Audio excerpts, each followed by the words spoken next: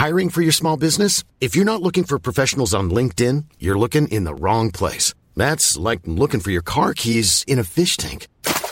LinkedIn helps you hire professionals you can't find anywhere else, even those who aren't actively searching for a new job but might be open to the perfect role. In a given month, over 70% of LinkedIn users don't even visit other leading job sites. So start looking in the right place. With LinkedIn, you can hire professionals like a professional. Post your free job on linkedin.com/people today.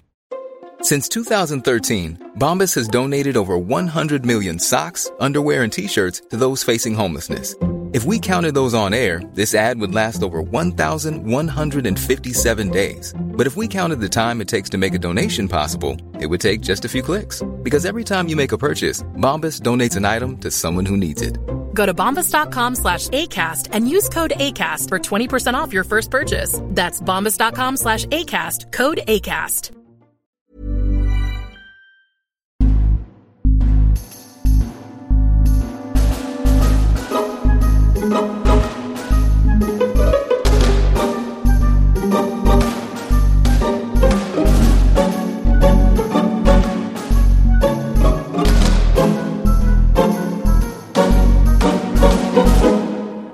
Hello and welcome to No Small Questions, the No Small Role show where we get to essentially just grill all the cast of No Small Roles and get all the gossip. You may have noticed I am not Superfan Sam. What? I know! Surprise! It's me, Superfan Han! Shocker! I'll be asking the questions tonight. And with me, I have the Queen of Twaintide, who also loves a bit of wilderness cooking and a lot of tattoos. Vicky Gaskin, who plays Juna. Heya. And we have the fabulous person who pulls all the strings of fate, the amazing David Knight. Hi. How's it going? Tonight, I will be asking questions that have been submitted via the Twitter, Instagram, Facebook, Discord, and even in the live chat we have on our Zoom today. We have our lovely patrons from Patreon joining us, some of them. So if you would like to be able to join us live, get on Patreon, become a patron, and then you can be part of this amazing experience. Come join us. Yeah. It's really fun. And I'm not just saying that because I'm a super fan. I guess this is when I need to do a spoiler alert. This episode of No Small Questions will be asking questions about episodes up to and including episode 63. So if you haven't listened to any episodes prior to that number, please go do it now and then listen to this, unless you want to spoiler it for yourself for some reason. I don't know why you'd want to do that. Maybe you have anxiety about not knowing things. I don't know. David does that to us all. I fully relate. Mostly in dealing it out more than, but no, I do. I fully relate. I think I'm just going to dive right in with questions because we have some really, really good ones and I want to get through as many as possible because they're great. And let's go. Juicy as questions. Ross Meikle rhymes with treacle said on Instagram, I predict excellent banter. So we want to have a lot of room for the excellent banter. Ambulance. Stop! Lightning bolt. You know, it actually is written like that as well. I'm looking at the question now. It's written with a star and a lightning bolt. I love it. It's because he knows what he's doing. Yeah, good old question monitor. So, to kick us off, Robin the Fairy Bard asks, both of you, in my home game, all of us player characters have just celebrated Whisperween and had to describe the costumes we were all wearing. If the Abraca lads were to do the same, what would they dress as? Oh, that's a good one. That is a great so question. Vicky, do you want to go first? Or because otherwise I'm going to decide for everybody else. I'm going to dress up all the other characters. I know, you do it first and you say what you think Juna such will be a in. DM and then, like, you attitude. do everyone and then I'll tell you whether you're right. I feel like the obvious one for Juna is obviously like a witch, you know, going, you know, your full wide brimmed hat, broomstick type vibe. But also, I think she could really work as a pumpkin. I was going to say, I think she'd do a bit of a, like, creature ween. Like, I think she'd dress up as, like, a black cat. Would she do a Heidi Klum worm because of the worms? It was terrifying, that costume. Oh, I changed my answer to that, Hannah. That's the one. Yeah. The first time I saw that picture, it was just the middle of her face, and it was terrifying, and I clicked on it. No, I think that would be... Hannah, you answered the question so beautifully. But I really Thank like you. the idea of Juna dressed as a little black cat. That sounds really cute. Yeah. Yeah. But I would dress Juna as a witch, like a real traditional witch, with the green face paint and everything. She'd be so cute. I think Gwendolyn should be dressed as Gubbins. That's what I want. Like a massive Gubbins. Gwendolyn does cosplay, doesn't she? Oh, 100%. I can 100%. see nerdy little Gwendolyn definitely cosplaying when she was younger, before she like went to monk school and started properly training. Like really specific niche people that they're like, this is amazing, but who are you? And she's like, well, actually, I'm like this very particular character that I read about in this scary book once. And everyone's like, Yep. Who would Enkidu get dressed up as? I think he'd do like a sort of classic warrior look kind of thing, wouldn't he? Yeah. Well, mostly because I can imagine he probably wouldn't want to be out of armor just in case. Yeah. So he'd have himself protected. Even though it's a costume, it's like still functional. I can really imagine him dressing in like a full suit of proper armor. Like, I am a haunted suit of armor or something. And all things that he owned anyway, but he sort of put together. I can finally wear this. I feel like Guy might go as himself. Yeah. I mean... Would he not go as Elvis? He's basically in disguise the whole time anyway, As right? Elvis. As Elvis. That's a really That's good a great shout. one, Hannah. Do you want to just answer all our questions for us tonight, Hannah? 'Cause they're much better answers No than way. ours I love already. You've been nailing it. Oh my God. Ross has just answered on the chat Enkidu, Batman in chaps. Which trumps all those other answers now. That's incredible. I can so see him as Batman. Yeah. Yeah. Oh. Would Orin be the Robin to Enkidu's Batman?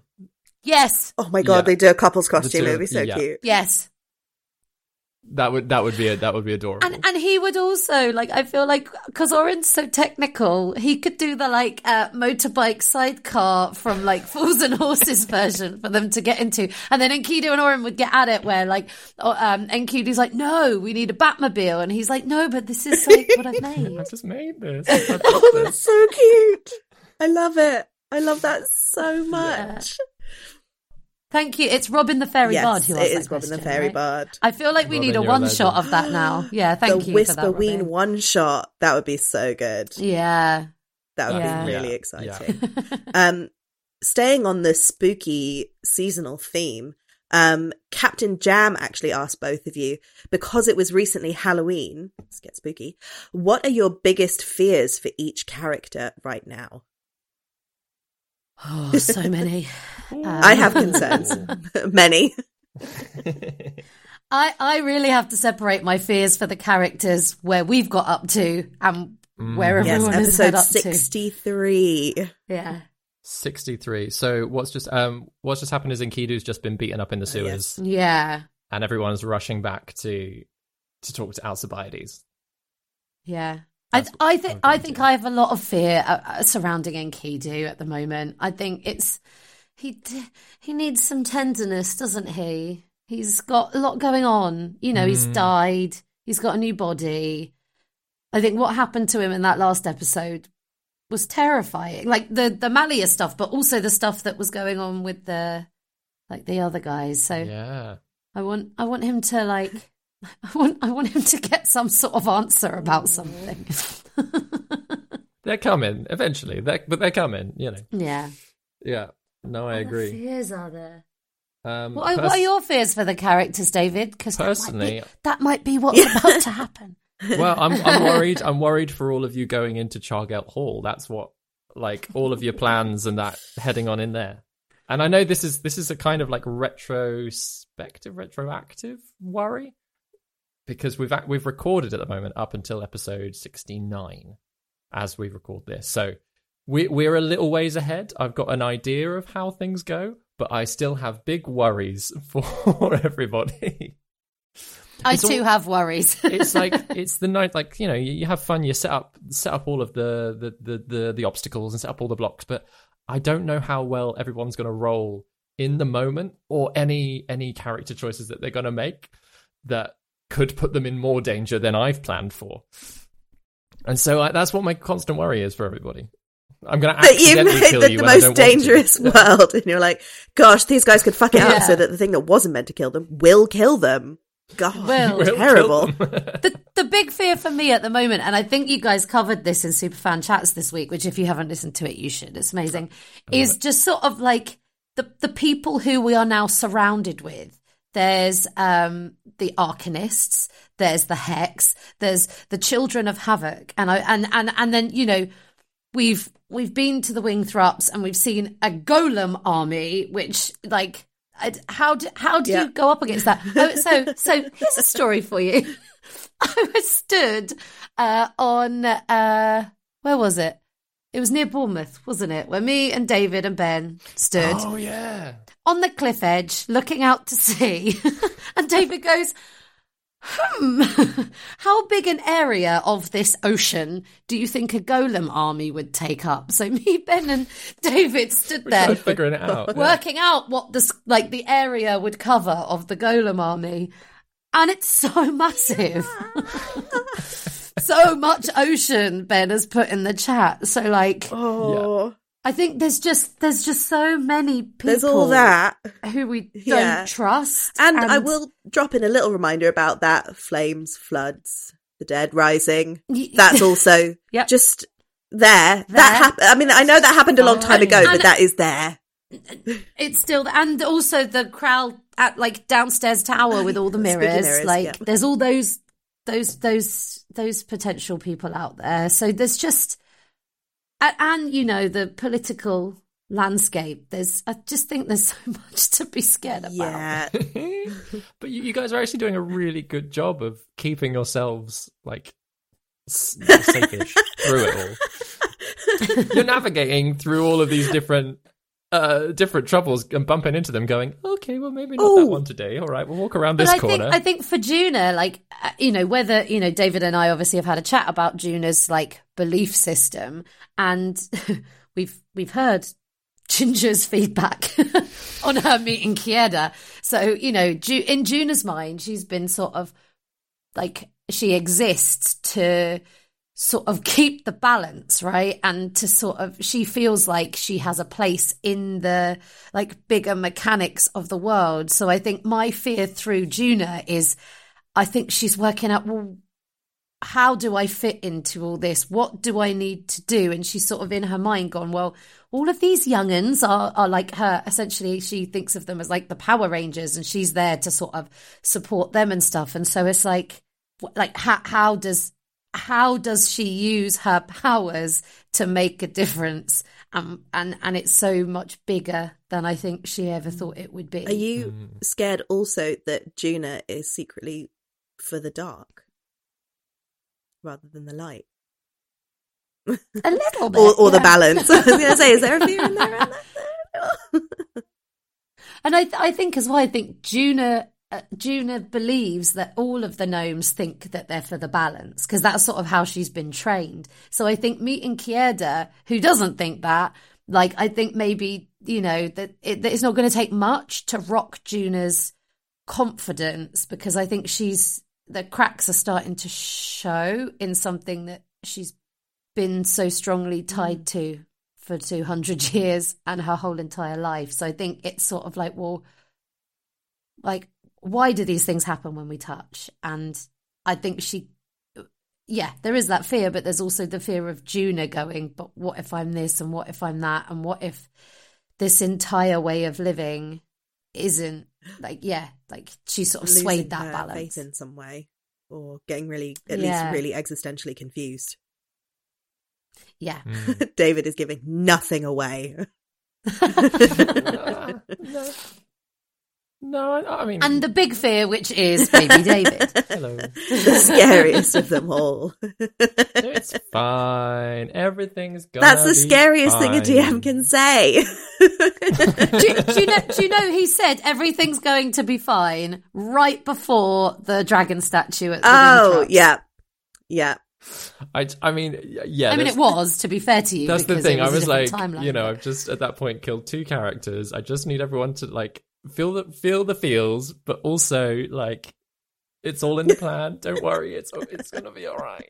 That was so horrible. Well, we actually have a question for you, David, from Pippa, who is here in the Zoom with us right now. Hi, Pippa. Hello, guys. Hi, Pip. Hello. Hey, super fan. Hey. Hi. I have a surprise, music-related question for you, David. Lovely. Yes. As Enkidu entered the Queen's Comb in episode 62, I think we might have heard a variation of the Wingthrup melody underscoring the description of the honey factory. Are you giving us some sneaky musical clues that the Hex and the Wingthrups are much more closely related than we currently know? Or are these themes deliberately quite similar? That is an outstanding question. That is an That's amazing like question. researched, paying attention, Yeah. super fan. I write threatening themes fairly close together. I think the other thing, like in those 2 moments, I've got a real thing for the hammered dulcimer at the moment, which is quite heavy in the Erida Wingthrup stuff, and then it's kind of been brought in with the Hex music as well to pick out the melody for it. It's not purposefully, actually, in that moment. I do drop a lot of hints in the music, though, I'll be honest. So if anyone's listening to things, and yeah, Pip, basically I do it for Pippa because I know they're going to be there being like, oh, let me see, what does this mean? I have to go back and re-listen Well, yeah, with my right. music Yeah. In that instance, not so much. What I have been doing, actually, with the Hex theme at the moment, is every time Enkidu's done something slightly criminal, or like used his criminal contact, I've been using the Hex theme as a suggestion of like that's the kind of stuff that he's been doing. So the whole time he's been in For Lost Vale, like he's had this constant like poking of like the Hex getting closer and closer to him almost, which has been a lot of fun. But yeah, no, not explicitly linked those 2. I do quite like writing music that like little motifs that sound similar, because then it's super easy to like flip between them as well. Like it's so much easier to like weave 2 or 3 different themes close together if, you know, they're kind of all following a similar cadence. But yeah, no, I do enjoy the Hex theme though. A lot of it I've pulled from way back in the Bury and Fields arc. I realized like we've really only had like hints and moments of the Hex theme. But like in that there was like a couple of Hex fights. So when it came to writing all of that stuff with Enkidu sort of being trapped, I kind of like grabbed huge chunks of that older melody. And there's actually like a Hex B melody that hasn't been used since then. That's kind of then interwoven in with it. So that was a lot of fun, going right the way back and going, oh, look, all pieces of music. I forgot. David, I don't know if this is a question, but I am in awe of how you both manage to create this campaign and also all the music for it in such a detailed and complex way, where it's not just like, I'll just put some stuff in, that's fine. And also has like a full, complete life as well, like a family and several other jobs. Yeah, several other jobs. Yeah. Thank you. Yeah, I mean, I just enjoy doing it so much. So it's fun to drop little hints here and there. And next time I'm on No Small Questions, I'll answer and reveal more of those connections that have been going on. But I feel like some of them are minor spoilers, so I will mention no more. How much? Oh, Pippa, have you spotted any more? You know, we'll have to have a super fan get together and put our heads together and obsessively go over the entire score from the last few episodes. Try and pinpoint it all. Please do. That's what I want to do. Preempt the DM. Yeah. Excellent question, though. Thanks, Pip. Speaking of lovely touches that really bring the campaign to life. We've actually got a question from superfan Sam for you, Vicky, which is, I feel Sam. like we're due another campfire tale from Juna. Have you got any good ones to delight us with? If yes, please could Juna regale us right now? The banter you two shared on the No Small Roles mega recap episode will do just fine. And he's put a little like winky face, like bleh, which is cute. There, I have dropped another story between what has been released and what has been recorded. Oh, cool. Yeah. And I want to talk about it so much, but I don't want to ruin it because I think it'll be really fun. I think it's in the next episode. 64? No, it is. It's in 64 because I've just written the music for it. So there you go. Oh, I'm really glad. That's so exciting. So you won't have long to wait, everybody. I'm really excited about this next one as well. I was really like, it sort of came up organically, didn't it? Yeah. And I was like, I've got this one to drop. So I don't have one for now, Sam, but you don't have to wait long for the next that's one. so cool. Yeah. Yeah. And then once that's been released, then there's there's lots to talk about. Yeah. No, we should have waited. Now I want to know. It would be so lovely to get them all together, and like part of me really wants to just do like a little illustrated book of all the stories, like a little kids fairy tale book. It would be so nice. Yeah. Yeah. I do love Juna's stories. What I do love about them is how much you can pull out of like how.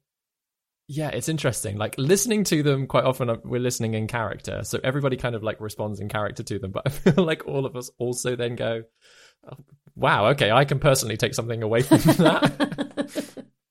Yeah, they take a while to write. Hence why I'm not spunking one out in No Small Questions.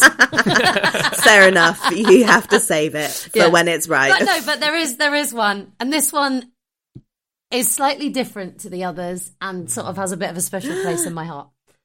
And will do to someone who is definitely listening right now. I'm going to say no more. Oh my God, there's so many. I thought David was going to be the one dropping annoying, like, vague bits of information and, like, Easter eggs, and now it's you, Vicky. Yeah, this is what the rest of this conversation is going to be, is me and Vicky going, oh, great question. We'll answer it next time. Ooh, it's coming. You'll be glad that I haven't spoiled it for you all then. Yeah, I'm sure. Yeah. I'm sure we will eventually. Really will. This is a question for both of you from Kit, and he asks, if you could do an IRL, that's in real life for people who don't speak internet, an IRL Twain Tide tournament, what challenge do you think you'd nail, and what would be your absolute worst nightmare? Oh. See, if there was a real life Twain Tide tournament, I would be all over it. I just love it. I just like, I feel like June is not necessarily into it that much, but like every now and then, like the natural Vicky in me is like, oh, it's so fun. Like the one on the bridge, I would have just been like, me, I'll do it. Yeah. And yeah. 100%. That would be the one I would want to do the most. They're like jumping from across. log to log. Yeah. With That the was moving. so fun. Yeah, that one was a really cool one to Yeah. listen to as well. It's quite action-packed. One that I think I would absolutely fail at, and wasn't actually a Twain Tide challenge, it was the sticky sausage eating challenge. I mean, I don't do spice on the best of days, so I would have been out straight off. But like, just like having to force feed yourself, like it felt weird even pretend doing that to everybody, you know. The competitive It's eating. like if we could all sit down with a nice little bit of chocolate or something, that's nice, but force feeding you like curried curried sausages. Ugh. No, It was a very absolutely sensory episode, David. not. It wasn't. It was really funny though, Oh. to admit. Yeah, it was Yeah. fun. I think I'd really enjoy the catapult one in Vernok Yeah. Rise. I don't think I'd be very good at it, but I'd really just like, I don't know, I like trying archery. I've only done it a few times in my life, and every time I've been like, I want to do more. So those kinds of ones I think I'd have a lot of fun with. again, wouldn't be brilliant at. I think the spoons in the tray would do my head in, because if I didn't get the answer right, I would spend a really long time winding myself up and going, oh, there weren't any there. I should have noticed it. So I think I would hate that one. Yeah. I'm naturally very competitive, particularly like with myself. You can tell. No. Also, the workout I did this morning was all about being competitive. So I come at this podcast in full like gorilla mode. So I feel like, yeah, it's an interesting time to talk about a competition. Yeah. How about you, Hannah? Which one? Yeah. Which challenges do you think you'd enjoy the most? Oh, that's a really tough one. My balance is horrible, so I don't think the ones with the moving logs in the water would. I don't think I'd be very good at it, but I think I would have a lot of fun trying. Also because I love anything to do with water and swimming, so I'd be like, oh no, I guess I just have to swim. Oh, terrible. But what do I think I would be good at? I don't really know. All the challenges are so different. What would you hope another one would be like that you would really enjoy? Like one of the ones we haven't got if there were just like a general like challenge, like escape room type thing. Yeah. Probably something with a puzzle. I'm better at puzzles. Nothing that involves having to like fit shapes together in space, because again, I find that really difficult. Like polyominoes really mess with my mind. But any kind of puzzles or like riddles, I really love that kind of thing. Like word games. Oh. Yeah. We've not had a Ridley one yet, have we? Yeah. Alice has just said in the chat, Yeah. the duck hunt. I think that is a Ridley type of one. It already feels a bit mysterious, doesn't it? I'd really enjoy the duck hunt, duck actually. hunt. Yeah, I think that would be. Yeah. That like roaming the streets trying to find a specific thing. 100% love that. Yeah, I mean, they all sound really fun. I feel like David's just given us a clue to what the duck hunt is about. Gotta find a duck. See, that's the kind of thing that I would absolutely love, and it would also drive me absolutely bonkers, because I would be trying to work out the trick. Like, what is the duck hunt? What does it mean? What's like the clever way that it's not just so straightforward? But then is that a double bluff? Is it straightforward? Like, I would be going round and round with that kind of thing for like hours. I'd love it. Definitely that one. Yeah. Would you be up for like doing it? Like if you saw the flyer like they did, would you be like, yes, I want to do the spoons? Or would you be like, nah. Definitely. I mean, as much as the superfans slightly ragged on the Africa lads for taking part in the spoons tournament. I feel like half the Africa lads were also ragging on it. So no, as much as we're like, oh my God, guys, there's all this stuff that you could be doing.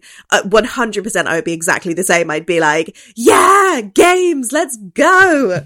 Oh my God, so much fun. Yeah. Best distraction. And they are really fun to listen to as well. So yeah. They're like, what I've enjoyed about them is how much of a contrast they are to everything else that's going on. It's a nice balance. I love that kind of like smash cut between like like especially in the last episode where it's like you got half of them going, oh yeah, mage trial, let's figure out how to cross a room. And then poor Enkidu in the sewers, like absolutely getting kicked out of it. Like just that contrast. It's juicy. Ben's just said, such drama. Look, anyone can save the world, but only one team can win the spoons. It's so true. I think Juna needs that as a tattoo, Ben. Oh my God, if you guys finish the 20 tournament, will Juna get a spoon tattoo? Yes. 100%. Yeah, I mean, I suppose that contrast between the whole, oh my God, yeah, let's try and cross the room, very escape room. And then Enkidu literally being like, I cannot escape this room. What is happening? Oh my God, I'm falling into a pit. Was thematically, visually in my mind, stunning. And David, Amanda Vickers actually asks, are you just trying to kill Enkidu at this point? Which feels valid as a question.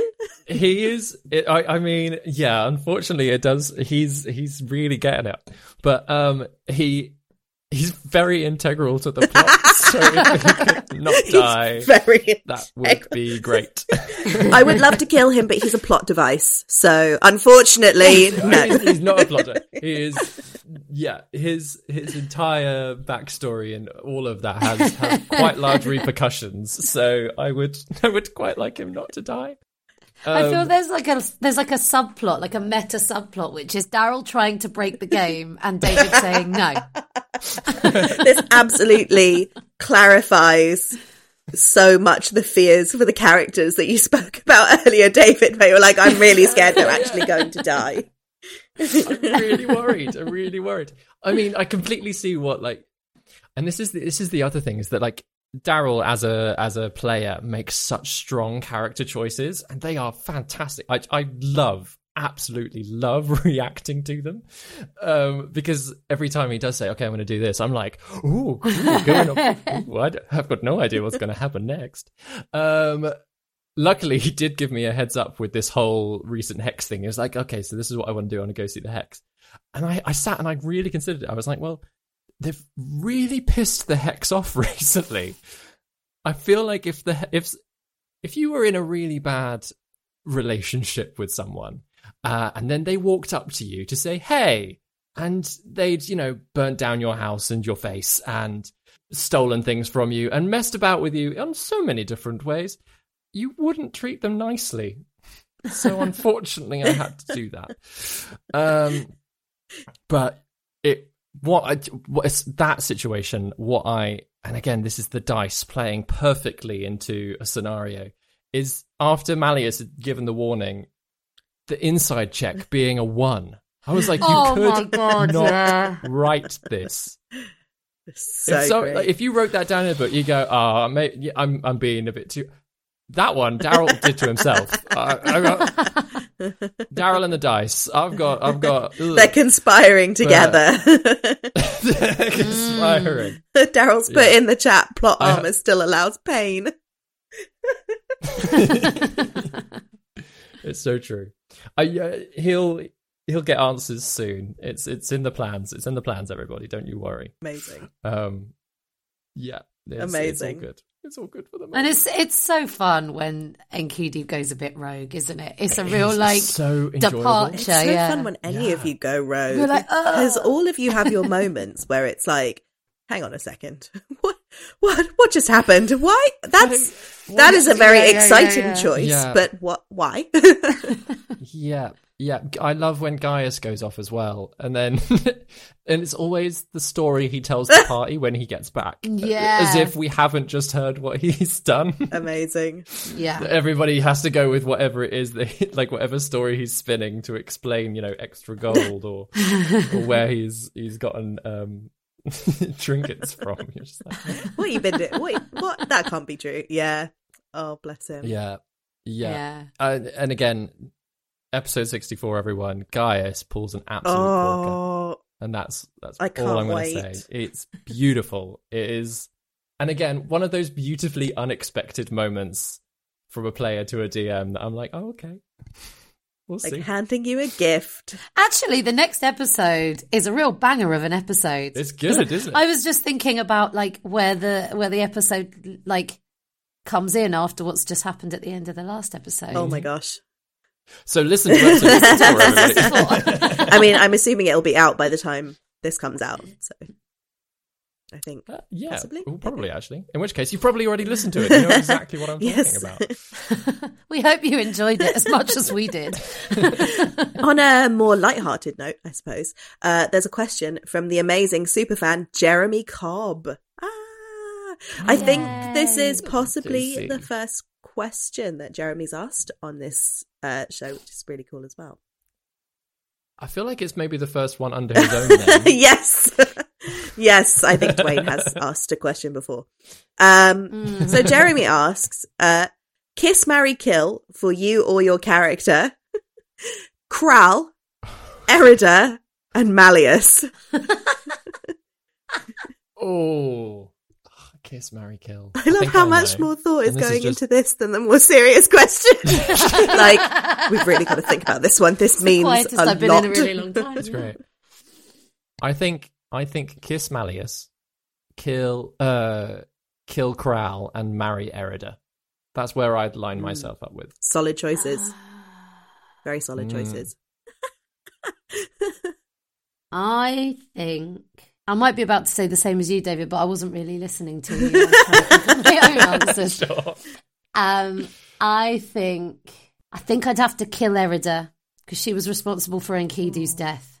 So yeah, and then I'd kiss Ral and marry Malleus and take over the Hex. Ooh, nice. Very nice. Ross has said Malleus is low-key hot. I think Malleus is possibly high-key hot. Like, just straight up quite attractive. Well, and, you know, I think he's pretty hot having been burnt a bit. Yeah. But if I married him, I'd have to kiss him anyway, again and again. Whereas I think I could only do that once with Crow.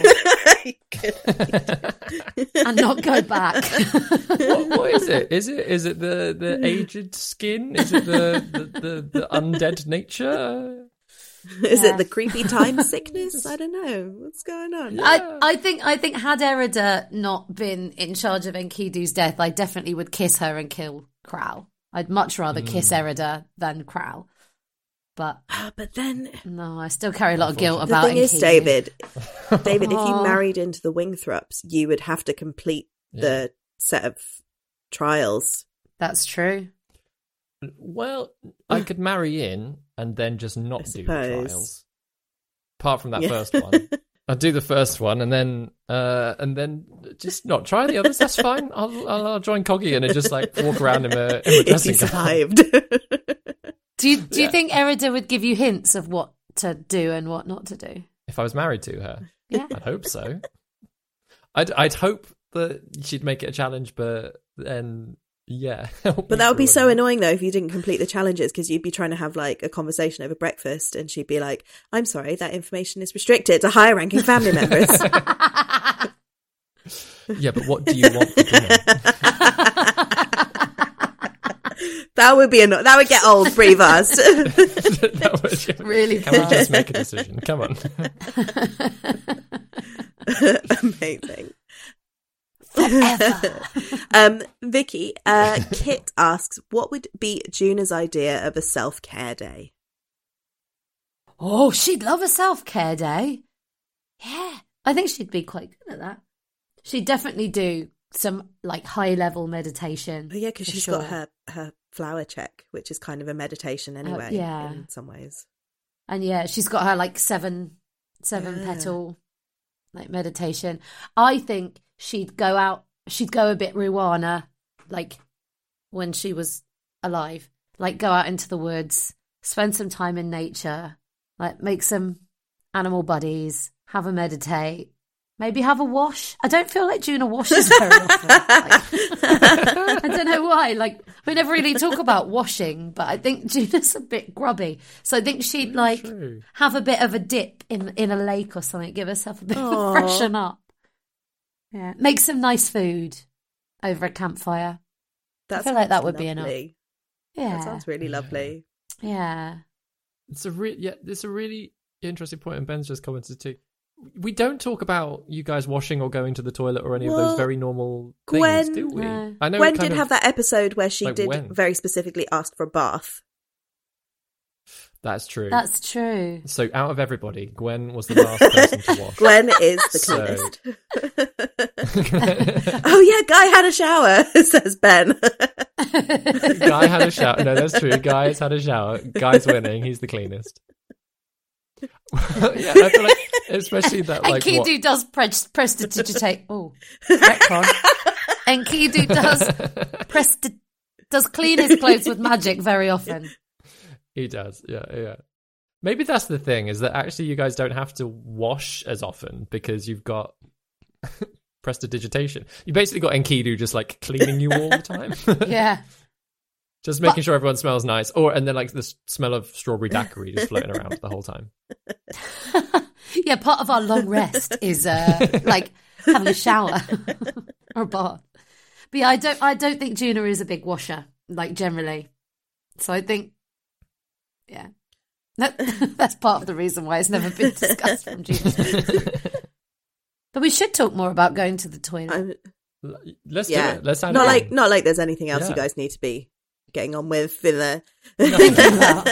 Yeah. Like a Tamagotchi, it's like we put it on the bottom of our sheets. You know, like, has Guy played the flute?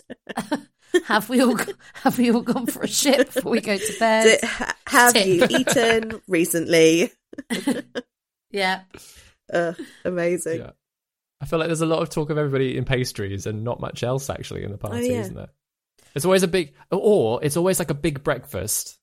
And then, every so often we get Juna doing some cooking in the evening. Most important meal of the day. We ate a lot healthier back in like Tillisham when Juna was doing more of the cooking. Well, and there have been some sort of being invited round to dinners with people that you may or may not be able to trust. That's true. To a greater or lesser degree. And Ben's shaking his head like, absolutely not. No. No trust. Question for both of you from Pippa. Pippa, would you like to ask it? Hello again. Hi. Hi, Pip. Hello. With the upcoming D&D Honor Among Thieves film being released early next year, along with the second season of the Legend of Vox Machina animated series as well, could you also see Notable Roles working as a film or a TV series if money were no object? And if so, who might play or voice your favourite NPC? Oh my God, that's such a good question. Oh, Pippa. I want it. I want to see it already. That would be the best. That would be amazing, right? Oh, just like all of those moments as well, like seeing the Golem army, like all of the animals crashing over the hedge. Those, like visually, those moments would be so cool. Oh, so good. Come on, someone fund us to do that, please. Put up a Kickstarter. If any film studios out there, hello. Yeah. In my head, I know who I would want to voice Juna. Would be Miriam Margulies for sure. Oh, that's and I know she's not casting. an NPC. I know that's not the question. Still, I was like, that's amazing. Yes, that is very good casting. Who would play someone like Lady Vondel? Like that sort of. I kind of get like Charlize Theron. Oh yeah, Ben. I was going to say Laura Bailey as well. I mean, or Laura Bailey. Yeah, also very good casting. That kind of like. Yeah, just very powerful, like has a softness, but at the same time, like there's a harshness in there as well. We could get Circus in to play Crowl. 100% doing his best Gollum point too. Yeah. I feel like Lena Headey playing Lady Vondel would be good. Giving a bit of Cersei Lannister. Daryl said Helena Bonham Carter. Also a good one. Yeah, all of these people. Who would you have Jenny. playing? Who would you have playing Jenny? Who would you have playing Jenny? I'd have Dawn French. That would be so good. Oh God, I've completely forgotten her name. What? Daisy May Cooper. Oh, she'd do a great Jenny. Daisy May Cooper as a Jenny. Yeah. Or Ross says Miranda Hart also would be great. Also Miranda Hart. Yeah. Just for a joke, I'd really like Miranda Hart to be Kasula. She does not fit that casting at all. I'd really just to see what she does with it. Oh, Kasula would be a great one to cast. Who would Kasula? What about someone like Viola Davis? Yeah, well, I was going to say like with Black Panther 2 coming out, like I was about to say her. Like, oh my God, she would be incredible. Playing. Because I mean, I love her as Michonne, so it's like she would be such a good crossover for Kasula. Like that kind of vibe would be incredible. Yeah, strong casting. Yeah. What about Gus? I feel like in an all-star cast, I think like they would have to give you Gus. Because whilst you're not you're not an A-lister, you would have to be in it, and that would be that would be our like bargaining chip. Amazing. But David has to play Gus. Is that we have to each have one character somewhere in the background. Oh, that's a question then, Vicky. Who would you play so they've cast A-listers as all of the main roles, so they're filling out all the NPCs. Which NPC would you play? I'd love to play Jenny. Yeah. Obviously. Yeah. That would be so good. I think it'd be it'd be quite fun to be Ferrisine, I think. Oh, Ferrisine's lovely, isn't she? Oh, Taika Waititi is Kira. Yes, Daryl. Yes, Daryl. Yes, Taika Waititi for Kira. Definitely. And the idea of like Taika versus Miriam Margolyes as well. Oh my god, the two of them like- together. I know this is so irrelevant, but both of them are Jewish, and that makes me so happy. Yeah, that's sort of I say that also is being actually Jewish all myself. about. Sorry, Yeah, that needs context. Not just a random person who's like, I love Jews. No. By the way, they're Jewish. Yeah. Oh no, yeah, I'm loving that casting. All of that. Yeah. Can we make it happen? Yeah. What's the budget? What is the budget? I mean, I think around $1 billion would do. That'll be good. Yeah. That'll be good. Let's hit up the Arts Council. Yeah, there's plenty of money in the arts at the moment. We can't get into that on No Small Questions. We can't. As much as I want to, we can't go there. But this was an excellent, Such a good question. Thank you so much, Yeah, Pip. Brilliant. We could do a whole episode on this question, Pippa. Yeah. That would be so great. Another great question that came from Kit, actually, which was asked on the Welcome to Dragon Talk interview. And it would be really fun to put it in the No Small Questions. So Kit has asked, if you had a dragon horde, what would be in it? Ooh. Suddenly looking around at the large collections of things I have and going, oh, what if I could just choose one of those things? What would it be? Leggings. Leggings. I have so many Oh my God, leggings. Vicky, me too. Leggings What? dragon. I love it. Any particular styles in the pile, or are you like? Well, they would all have to be from size inclusive brands because fuck anyone who doesn't do that. And just lots of different colours, different styles, different thicknesses, like quality leggings. Well, Yeah. I mean, you'd have a horde, so you'd need the Yeah. best, right? Yeah. I mean, it probably wouldn't, but it's the thing I have the most of. So what you're saying is you already have a leggings horde. I have a leggings horde, yeah. Many a conversation is had over the space that is taken up by leggings in my house. What about you, Hannah? I mean, what kind of leggings do you like? I love leggings. I love all kinds of leggings. But I mainly go for ones that have ridiculous prints on them. I think my favorite pair are ones that just have slices of pizza all over them. It's pretty good. Nice. Yeah. When we meet in real life for the Yes. first time, Oh my we God. have to both wear our most outlandish Yes. leggings. And I've got ones with a unicorn on one side and a robot on the other, joined by a rainbow. Oh my so I'll wear those. God. I don't wear them often because I'm going going to have to up my leggings game so much. Yes. The two of you are kind of convincing me that maybe I should start a horde of leggings. Yes. This is all I'm hearing. right Yes. You should, David. Absolutely should. If I were going to hoard any kind of clothing, it would be jumpers. A thick woolly jumper. Wah! You have a good jumper collection. I do. You guys as dragons would be so cute. Be like, haha, we have found the treasure. It is mainly sensible clothing. Fantastic. Exciting and patterned, but Take your pick. But don't, because I'm a dragon and I'm guarding it. yeah, come on, don't touch my jumpers. Superfan Sam's got another question here for David, which is, Ooh. David, as you know, Sarah and I are expecting a little adventurer to join our ranks at the end of March. Congratulations, Sam! Oh, so yeah! Congratulations. I hope you get some sleep. Well, as a fellow D&D dad, haha, cute. See what it did there, Sam. Nice. Can I count on you to immerse both of our halflings in the world of D&D when they reach playing age? And what do you imagine that fantasy world might look like? This is such a wholesome question. God, I know. So wholesome. Absolutely. Obviously, yes. Let's do that.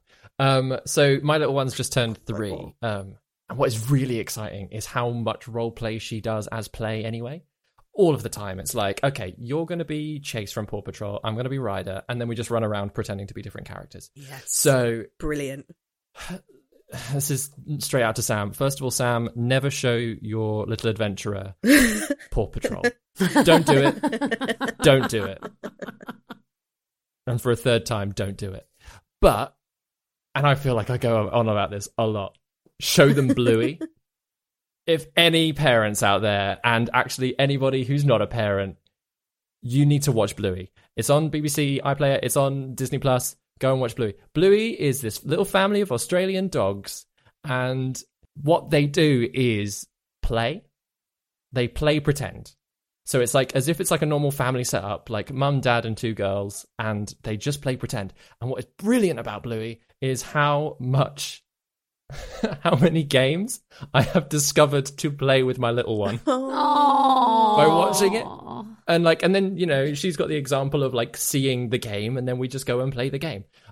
So if we were to go into like roleplay fantasy world, they've already got like Shadowland. They've already got like unicorns getting married. All of these little examples of little scenarios. And I feel like we could just straight up move that into D&D. So Me, good. Sam, and our little ones. That, Yeah. oh my God, can you just record it as an adorable podcast? Yeah. That would be the Yes. most wholesome thing, is Oh my listening to God. your Yeah. little ones play D&D. Yeah. No smaller roles, says Ben in the chat. Smaller roll. Oh, that'd be so cute. Toddler edition. Yeah. Oh. Yeah. But just as an extra plug, everybody go and watch Bluey. I'm convinced, There- 100%. As you were saying that, I was like, as I'm an gonna adult who watch doesn't that. have children, I've seen a couple of episodes and Quality. it bangs. It absolutely bangs. What I really love about it is how many adult subjects, and I'm just going to go on a little rant about it. And I'm going to apologise to Ben, who's out there. We drove back from Bournemouth, and I didn't stop talking about Bluey because I love it that much. I told him to go and watch it. This is the truth. That was instantly after the Golem square footage moment, Straight wasn't after it? the goal, Yeah. exactly. We drove back, and I ranted on about Bluey for ages. Guys, Bluey and Ragtime. Watch Bluey for clues but what I as love to about what is Bluey- going to come up in No Small Roles. You'd be surprised. What I love about Bluey is how many adult subjects it tackles through the eyes of the kids. For example, and it's kind of a little bit of a heartbreak episode. There's one episode where the kids are playing hospital, and one of the kids is like pretends to have a baby, and it's an early baby. And the kids like go through this entire like understanding of what a premature baby is and how to keep it safe, but through play, and it's just beautiful. There's some really heart-moving, heartbreaking, my little beautiful drama episodes therapist in there. heart explode. Oh my God, this Oh yeah, amazing. oh yeah, Now I have to watch it, and I can say it's for work.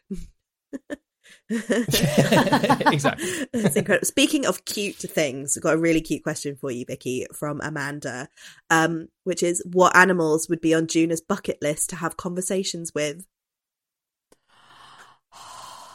We've got two really cute questions right in a row. I love it. Oh. Is that how we're rounding it out for the evening? We're just going to ask for the cute. Yeah.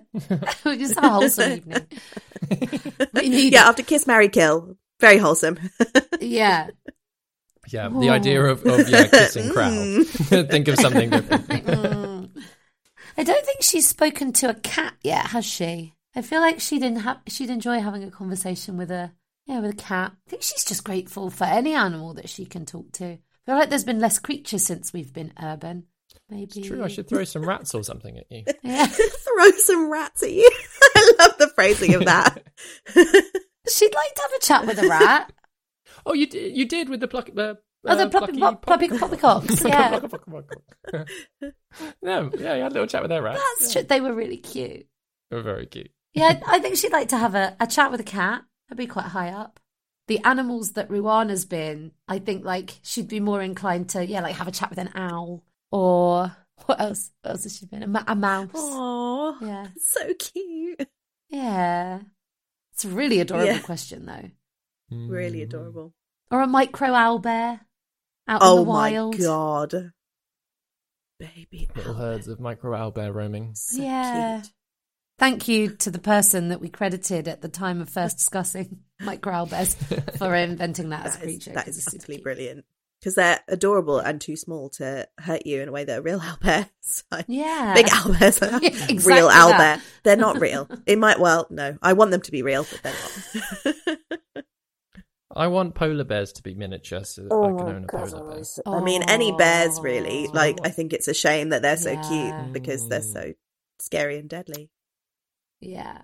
Yeah. I once had a dream, this is like a decade ago, that my husband bought me a baby Diplodocus, and it was the cutest thing ever. Well, it didn't exist because it was in my dream, but it was like sort of a foot long Diplodocus that just sort of like ran up your arm, and you could like put it in your hand like a sort of like a rat sort of size, and like every few days I remember that that's not a real thing, and it makes me really sad. Follow your dreams, make it real. Yeah. So I mean, if you could, yeah, like. If you could let me turn Ruana into a baby Diplodocus, that would be really nice, David. Dinosaurs are technically That's beasts. true, they exist. And if it's tiny, a tiny one, then it's a tiny beast. One. Great. Still counts. You heard it here first. Awesome. Because this has gone in such a wholesome direction, I feel like our final question is kind of perfect, which is from Captain Jam for both of you, which is, shout if it's too early, but I have to know, what would you give each character for Christmas / the festive season, and why? I love these kind of gift-giving things. Yeah. That's why we did the Heart of Spring, just because it was Christmas at the time. Heart of Springmas. Heart of Springmas. So wholesome. Yeah. I would give each character a book that like specifically is designed for them in some way or other. That's you nice. know, like just like a really personalized, I know you want like this information. Here is an entire book on this stuff. The for gift you. of stories. That's what I would do. Nice. Gift of stories, gift of information, gift of That's a very researchy DM bits. gift. Juna could write them all a Christmas story and tell them all a story about them, about so themselves. Yeah. Vicky, that's actually a tradition I have with a group of my friends, is that we do a Secret Santa, but instead of gifts, we do stories or poems. It's really fun and really nerdy, So but it's nice. great. Amazing It's idea, though. possibly my favourite thing about the festive season. So yeah, we all pull on each other's names out of a hat and write a story or a poem for that person. I love that. I'm literally thinking about the WhatsApp groups I'm going to suggest Oh, that to. steal it. It's genius. Tomorrow morning. Yes. Yeah. I can't remember let's how go. we thought it up, but Yeah. it's been a tradition for quite a few years now. And then we get together and have a meal and like all put them in the middle, and everyone takes theirs and reads it out to everyone. Then we have to guess who wrote it. And it's like, yeah, it's such a good that's game. It's so fun. Amazing. Give us the gossip. Are there any stories that, or any writers that are just like, ooh, can't wait to No, not hear this theirs? is the thing, right? I'm quite scared actually, because this friend group of mine, I love them. Shout out to my besties, but they are all extremely talented. And it's very intimidating. So I feel like I really got to bring it every year. And each year I'm like, shit, I don't know how I'm going to top anything that comes out. And they're all very different as well. So it's very funny and very clever. And we just end up laughing for hours. It's great. I highly recommend it to everybody. So it's such good fun. Aww. I'm going to get this completely wrong. I think there's a Charles Dickens book that's like a collection of ghost stories that was that exact thing, basically, like not that exact thing, but that they all went to a group of friends of his all went to a house together and like wrote ghost stories. And then like, performed yes, them no, for I each think other. there was a Victorian writer, I think maybe a contemporary of Dickens, who had a tradition of writing a ghost story on Christmas every year. And I think they all did. Yeah, I think you're right. There was something like that where they like read them to each other, or yeah. Brilliant. Aww. Ben, yes, I'm gonna think Christmas about Carol it. is a I Christmas know ghost there story. is it's somewhere up there. Well, yeah.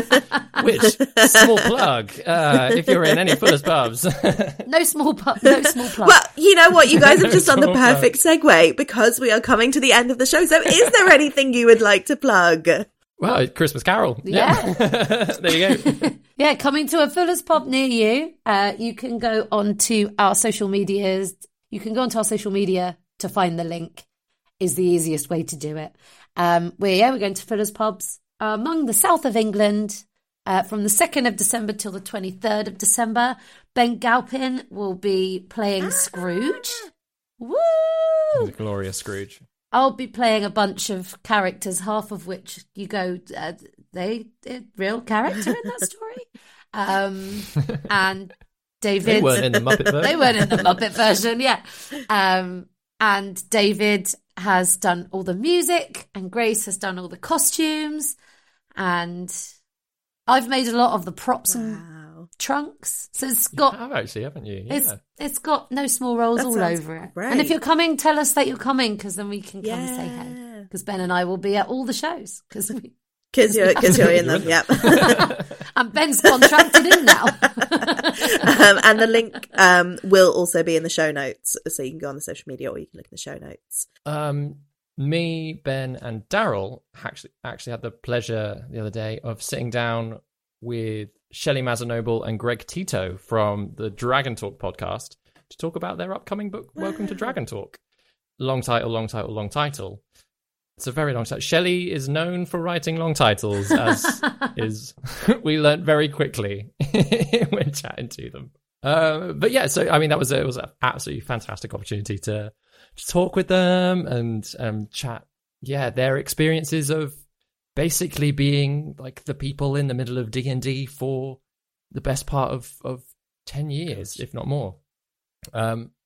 And yeah, just the amazing guests that have had on their podcasts. So yeah, check that out. Which if it's not out now, it will be out. Yeah, soon. And also buy their book, I'm assuming. Yeah. Oh, buy their book. Yeah. Welcome to Dragon Talk. It's really, really interesting. It's a really good read. Very entertaining, actually. Very entertaining. That's my official. It's very entertaining. Yeah.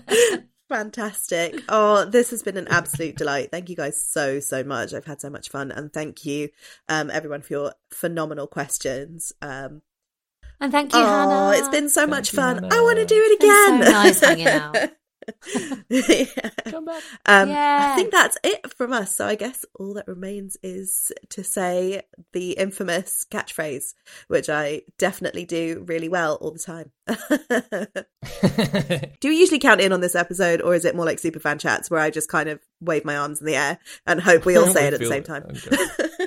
Do that one. Are you ready? Yeah. Okay, cool. Yes. A none for now. Yay. Smashed it.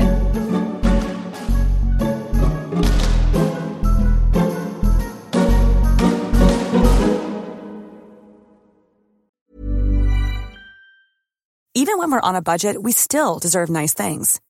Quince is a place to scoop up stunning high-end goods for 50 to 80% less than similar brands.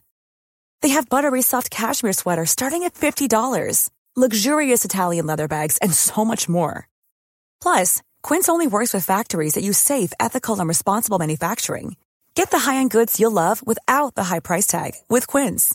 Go to quince.com/style for free shipping and 365-day returns.